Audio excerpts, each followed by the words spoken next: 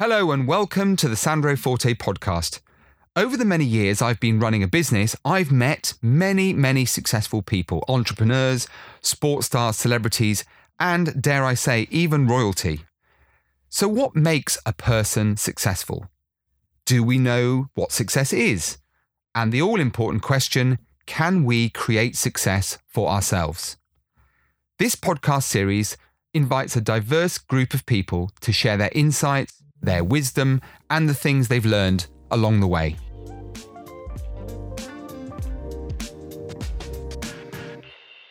My guest today, Ronel Lehmann, is the founder and CEO of Finito, which offers a tailor-made service to first-time job seekers leaving education and entering employment. The service offers youngsters the opportunity to gain expert advice from specialist mentors on how to write the perfect CV, exploit their best traits, and then trains them on social media such as LinkedIn. The you, me, we approach that they adopt demonstrates how closely they work with individuals in the build-up to and after finding employment. Now, on the basis, Ronel, that I know lots of young people, not least my son and daughter, they are already eagerly anticipating this podcast today with someone who is clearly going to mentor them through this mind-boggling process that so many young people, and indeed middle-aged and older people looking for employment, if not for the first time, then maybe for the second or third. So really looking forward to this chat today. And I do need to start, of course, with a very big thank you for finding the time to join us. It's a real pleasure. I'm delighted to participate. Thank you. Well, I'm equally delighted to see that there are so many synergies. The loss of our father at quite a young age, the development of a work ethic being thrown into work. I've seen on various channels where we've done our research on you, Ronel, age of 13, working. And anyway, we'll come on to that in a second. For those of you who won't necessarily know who you are, easy to check you out, but just to help them avoid going through the Google searches, tell us a little bit about your background, if you don't mind, and kind of where it all started, this great entrepreneurial flair that you've clearly developed. Where did it all start? I think it really did start with my late father. He sent me to the market in the summer holidays, age 13. So on a Saturday, I was at Church Street Market in St John's Wood, and on a Sunday at Wembley Market. And I was selling clothes to anyone and everyone. The thing that it really taught me was how to interact with people, take money. In those days, we didn't have card machines, and deal with customer complaints. And I think Esther McVeigh, who was the former Work and Pensions Secretary, said last year that one of the things that young people really miss today is the opportunity to go and work at 13 in a summer job. In fact, at 14, 15 or 16. And it's precluded today in many respects because of chaperoning, parental control, risk assessment. So that by the time you get to 16, you haven't learned those skills, and then you're into your exams and you get finish at school or college, go on to university. By the time you leave education, you're lacking the most important skills that you should have learned when you were younger.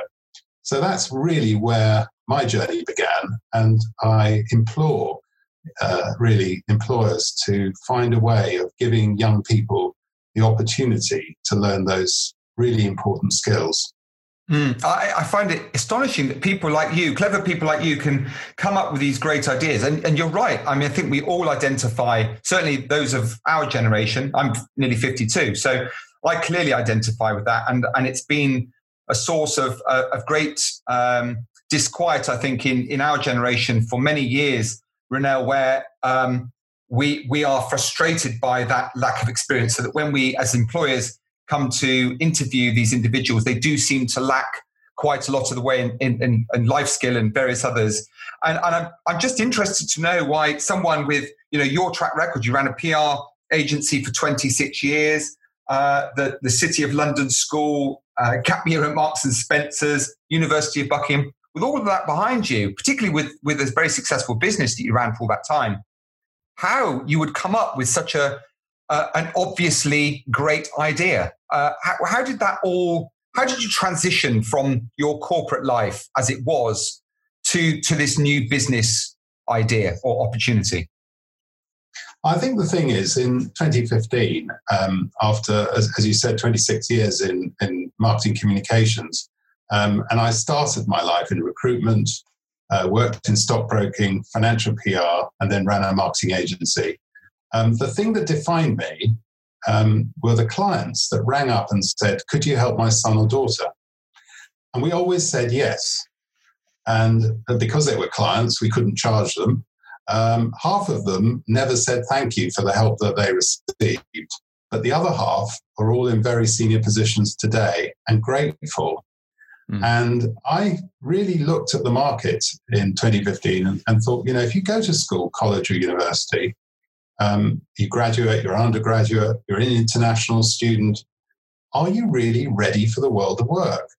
And I concluded that you're not. I mean, let's not be silly about it. There are many people who know exactly what they want to do, where they want to go, and they're on the pathway. But there is an equal number of people who don't know.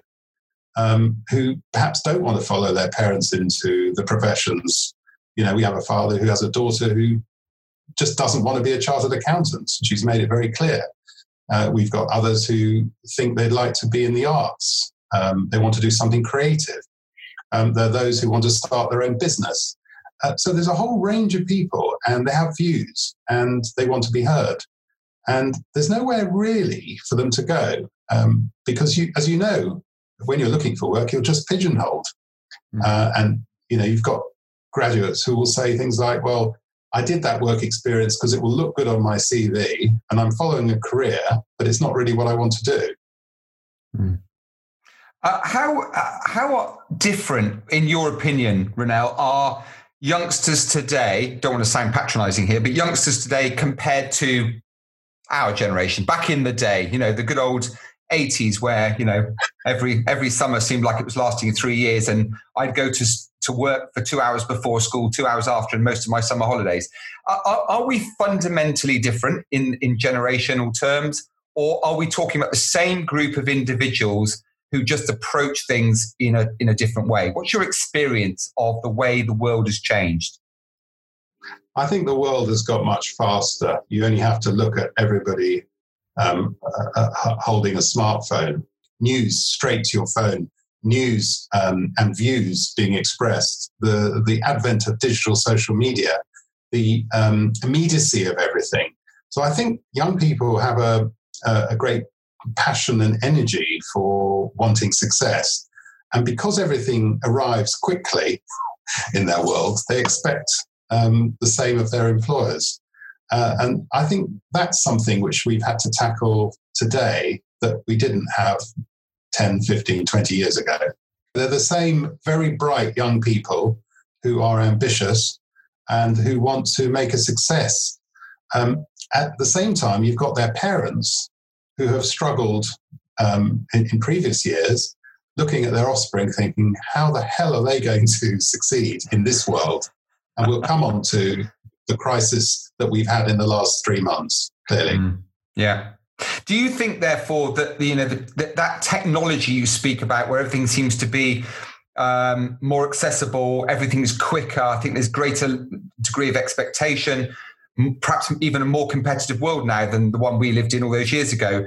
Do you think all those things in combination, Ronel, has bred a more savvy, more employable generation, or would you say it's the other way around? Well, I think it's for the good. I mean, if you were an employer recruiting me right now, the chances are that I would be interviewed by artificial intelligence, not by you. And there would be algorithms deciding whether I was the right person, whether I gave the quick enough answers, whether I was confident, whether I banged the table.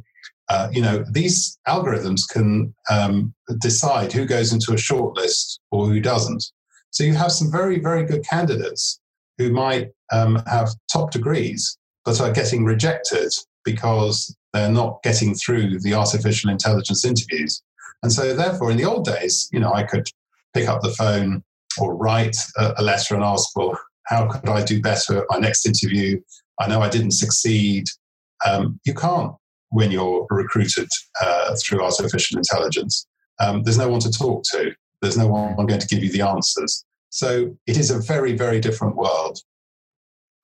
I'm particularly interested to find out. I've often referred to myself as quite old-fashioned because I grew up in a different time and worked at a different time. So embracing all the things you've just said, how important is it to you to ensuring your students don't forget the old-fashioned way of doing things? And I can qualify that if you want, but I think you know what I'm talking about. I was brought up by my late father and my grandfather before him to observe certain ways of doing things that, we used to call it the proper way of doing things. And I still observe those things today and try to teach my kids those things. I know that's something you're very aligned with, but would you mind just explaining what the good old-fashioned way of doing things means to you and why you try to instill that in some of your students? You're very right. I'm still learning, by the way. If you read some of my school reports, they were probably the worst of any young person up until the age of 13, which causes me to chuckle a lot when here am I helping young people to get on in life. You are right about what are old-fashioned ways. What does old-fashioned ways really mean? It's business etiquette. And I think if you've got the right business etiquette, so when you meet somebody, you actually write and thank them after the meeting. They've actually given you their time to see you or to do a Zoom call. I think you should record your gratitude. I think it shows that you understand the importance of thanking a client if you've been going out to meet them, or following up with a note, or actually coming up with something that's you've thought of at a later moment to express that you got what the issue was or the problem was. It's also important for young people because you've got to stand out from the crowd. You could have a whole room full of candidates, all with good qualifications, all with work experience, all with great references. But how do you stand out from the crowd? So writing a letter or sending an email afterwards or thanking the group of people you've met, really, really important. I think the other area is coping with rejection, because you're going to get rejected. On the BBC a couple of days ago, I saw there was a young lady she'd been rejected 100 times. And it was a pretty compelling piece about, the difficulties of getting a job at this time. And so, dealing with rejection is becoming very, very important. And how to deal with it, as an example, is, to write back and say you were really sorry that you weren't selected. Do they have any contemporaries in other firms where you might be better suited? Or, could you be looked at again if the opportunity arises, or if there are other chosen candidates decide to go and work elsewhere? Those are the most important things. I remember myself applying to the BBC when I left university, and I got a letter which said that alongside 4,000 other people, there was intense competition and I hadn't been successful. I wrote famously, "Dear BBC, you have made a mistake. Yours sincerely, Ronel Lehmann." 2 days later, I got a letter inviting me in for an interview. So the important thing is, to keep thinking about how someone else is going to perceive you. And that includes your dress code, the way you conduct yourself. It's no good starting an email with "yo." We've had a student who wrote "yo" or "hi there." These are things which, I'm not old-fashioned by saying that's not what you should be doing, and that's not what we did when we were younger. There is a certain way. I remember when the boss walked into the office, everyone stood up at their desk. Now, that does sometimes happen with a global head coming to a UK company, but times have changed. Rules on dress code have been relaxed. There's lots of things, but respect is not something that should be forgotten. Now, obviously, the current situation that we find ourselves in, and is causing a lot of people a lot of problems, challenges, obstacles, whatever we want to call them. But nevertheless, a huge impact on society, on business, on individuals, both physically, mentally, and financially. Um, is now a good reason to find an excuse, or is it a great opportunity? What's the message that you would send, Ronel, to younger people, not just younger people, but this is really aimed at them as a question.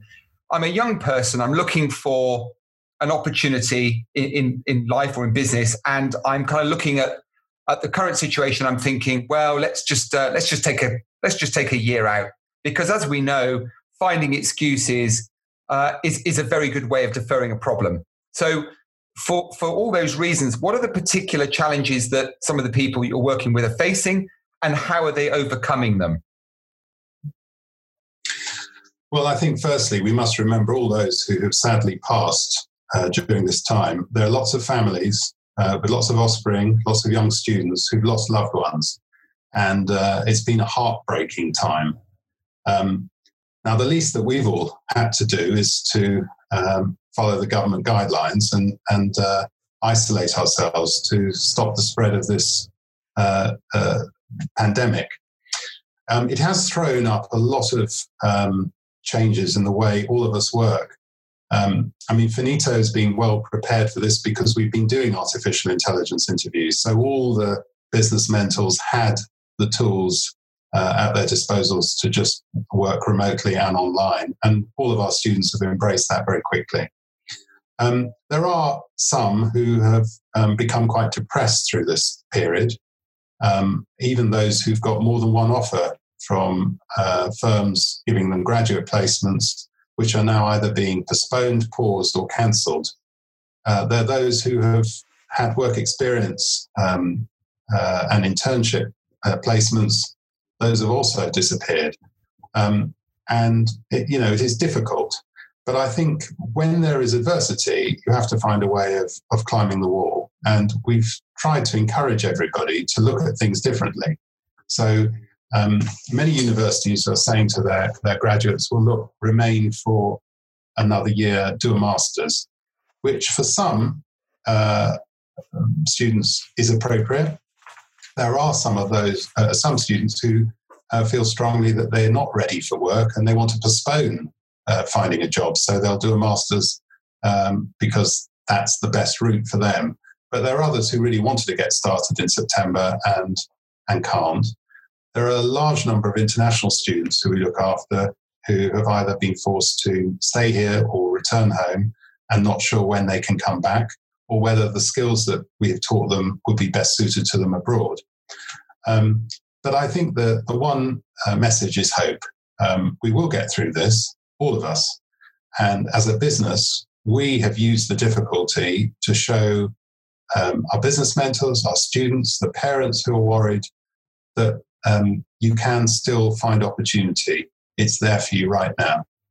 There is a last part to this, which is there are a lot of young people who look at startups, Tech City, Tech Nation, the whole ecosystem which surrounds using the new technologies.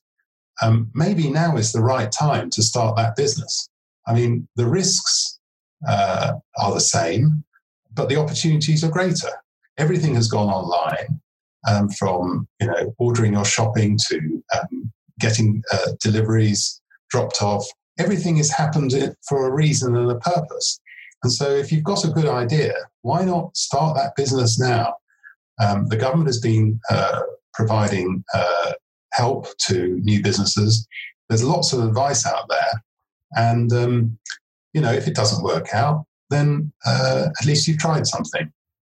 Finally, for those who think sitting at home is the right thing to do and to wallow in self-pity, I say go out and do something to help the community, help the NHS, make phone calls to the elderly, cheer them up, go and pick fruit. There are lots of things you can do to rebuild your self-esteem and to prepare yourselves for the job market. The other thing that we're possibly looking at here as well, Ronel, is it's a good thing to show on a CV. When everyone else is sitting around wallowing, as you say, in self-pity, adopting the kind of the inertia position in life, to actually show, even if it's not paid employment, the fact that you've actually done something proactive is going to help you. If we may, because I think this is a very important part of your philosophy and the way you help people, explain to us, if you would, the you, me, we philosophy that you adopt. I think many CVs that we see begin with, I am wonderful, I have done this, I have done that, I am ready for this opportunity or whatever. And we always say to candidates, it's you, the employer, it's me, the candidate, it's we together. And if you can, use that philosophy in everything that you write, in the way you structure your credentials, you come across as actually understanding the employer first and foremost. Then the employer needs to understand you, and then together you can actually go and achieve something. If it's all about me, it doesn't really resonate in the same way. Going back to what you said earlier about your application, and I loved your reply to the BBC, 4,000 applications. Okay, that's perhaps not the greatest example of the numbers of applications most potential employers might receive. But nevertheless, you're going to be one of a crowd. You're going to be one of a big number of people. So without giving your secrets away, because clearly we want people to engage with you, Ronel, what advice, for those listening to the podcast today, if I'm a youngster and I'm thinking about making myself as employable as possible, are there any golden nuggets? Are there any absolute must-dos, any absolute must-not-dos that you feel able to share today on this podcast to give people a sense of where the right direction, a steer in the right direction, just to kind of help them through that initial process? Yes, I think that the first thing is availability. An employer is going to pick up the phone to you or send an email to you, and you need to respond very quickly. There's no point making the application and then responding them 2 or 3 days later. You'd be surprised how many do. The other thing is, don't do these generic emails which go around to lots of firms with a CV. They'll never get a reply. You need to make a phone call to somebody in the first instance and actually strike up a conversation. So then when you do write a letter, you can say, following my conversation with, I was inspired to make an application and I attach my CV. Make the cover letter very short. The whole point of the cover letter or the cover email is to actually ensure that the person looks at your CV. And then secondly, the CV shouldn't have all the information in it, because if it has all the information in it, I don't have any reason to call you in. So, credentials need to be short and sharp and have something that makes the prospective employer want to engage with you. And then when you get the interview, you're halfway there. And that is the most exciting thing. So everything that you do isn't about getting a job. It's about getting yourself through the door. So once you're through the door, you've got every opportunity to succeed. And you can prepare for those meetings. They are really important. Hostile questions and answers. What are the worst questions that you could be asked? We actually trained a young man on hostile questions and answers before a big presentation and a series of interviews. He got the job, and then he rang up to complain that he never got asked any of the questions, which I found very, very funny. And I had to explain to him that, we were trying to ask him the worst questions he could be asked so that he was prepared, which he was, and he got the job. But he did get it eventually.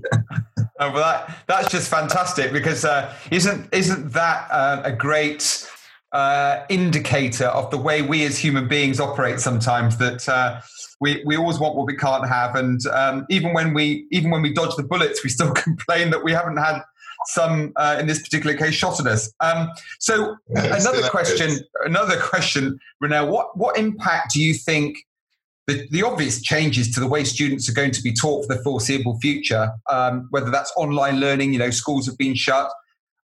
I'm particularly concerned, I know a lot of people listening would ask the same question if they had the opportunity to speak with you today, impact on things like mental health, general employability. Is there going to be less opportunity? Obviously, we've seen unemployment figures rise, so that would lead us to conclude that the opportunities are greater.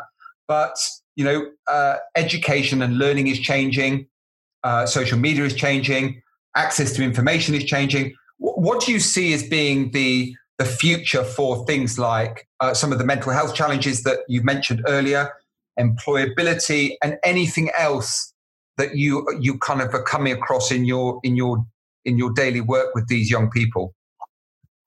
Well, I think the first thing was an expectation that we're going to get up in the morning and go to work and sit in an office or an ivory tower.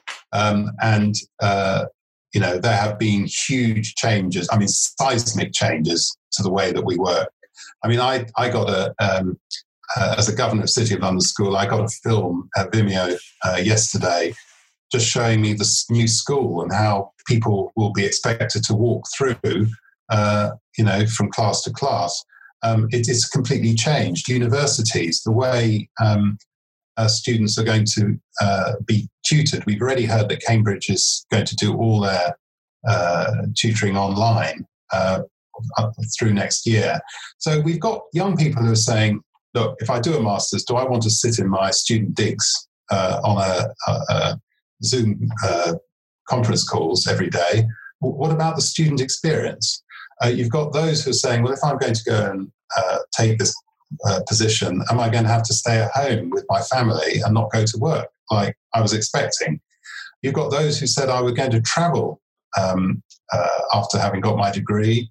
That's maybe not going to happen in the way that I thought. So you've got, everything has changed, and what we all need to do is change with it. Now, there will be those who find it very hard, and our well-being is the most important thing. And, if you need help, get it, because there are lots of people out there who can provide the not only the thought and the care, but actually guide you through how behavior has changed and how you can change with it. I'm sitting and listening to you somewhat in awe and thinking, gosh, I wish I'd met Ronel all those years ago. It wouldn't be nearly so challenging. But what's next for you? Because it's difficult to have found in all our podcast guests to date a more comprehensive CV. Let's put it that way. You hold various positions. You have a wealth of experience. Is this it for you? Do you just see yourself committed to growing this business?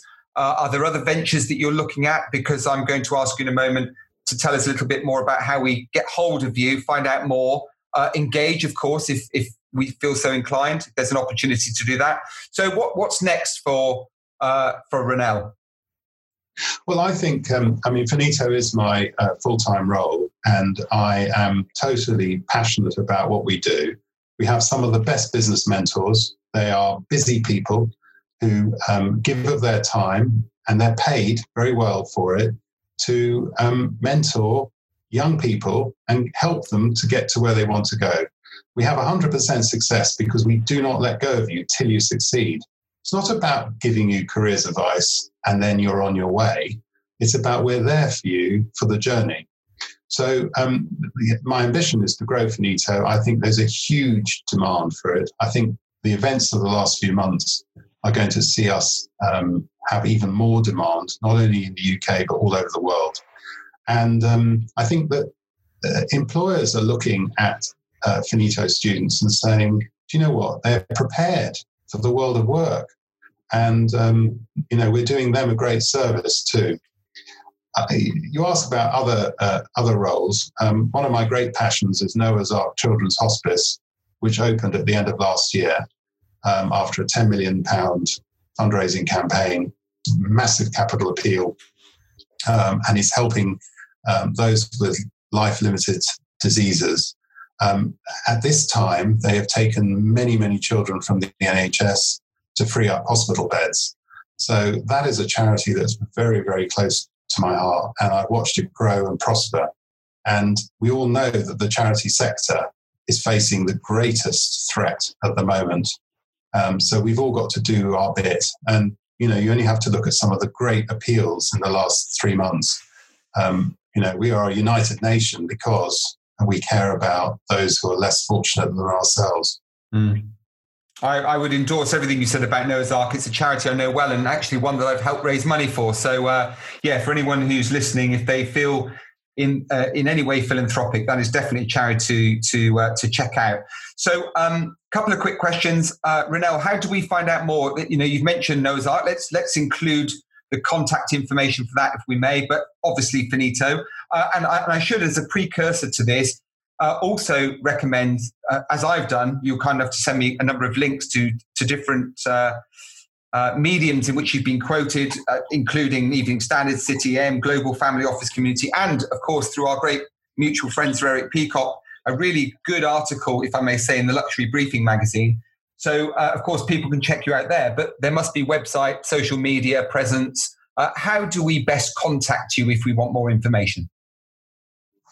Well, it's finito.org.uk and it's ronel@finito.org.uk. Well, that's nice and easy, isn't it? And just so those of you listening don't get confused, it's RONEL LEHMANN. So final question, Ronel, if I may. And it is the only one we ask all of our guests because we just like to kind of go with the flow. But when we get to the last one, what we're asking for really is, based on all that amazing experience, that incredible CV and all the work you've done with so many young people, and not just that, but your previous existence and business interests, if we could condense down all of that great experience, the wins, the losses, and everything in between, and if I were to come to you as a younger version of yourself, for example, and say, Ronel, could you just give me, a few words of wisdom, maybe a sentence or two, if I was asking you this question, which is, if you could find a few words to help me navigate my way through life, and I know it's a lot more complicated than that, but if we could drill it down to just one or two simple philosophies, a mantra that you might live by that would most help me to make sense of the world in which I live today, to find employment, to move forward in life, what would those few words of wisdom be, Ronel? Demonstrate your capability, passion, integrity, trust, and by all means, show that you have a sense of humor. Do you know what? When you go and visit a prospective employer, if you've got a sense of humor and you can use it in the right way, it can really help you. I love that. And maybe that's the one thing that's got me where I've got to today, because I still think I'm a complete juvenile when it comes to things like having a good old fashioned laugh. And it is something that unfortunately, for many reasons, many of us have forgotten the art of. So that is a particularly good piece of advice. All I can say to you, and I know this doesn't really go close to expressing my gratitude and gratitude on behalf of many, many people listening, Ronel, but thank you very, very much indeed for finding the time. I know what a super busy chap you are, and the fact that you've managed to squeeze this into your schedule is not lost on me. And I want to take this opportunity to thank you most sincerely for sharing so many words of wisdom, which I know will help countless people. So thank you very, very much indeed. Sandro, you're very kind, and it's been a real pleasure.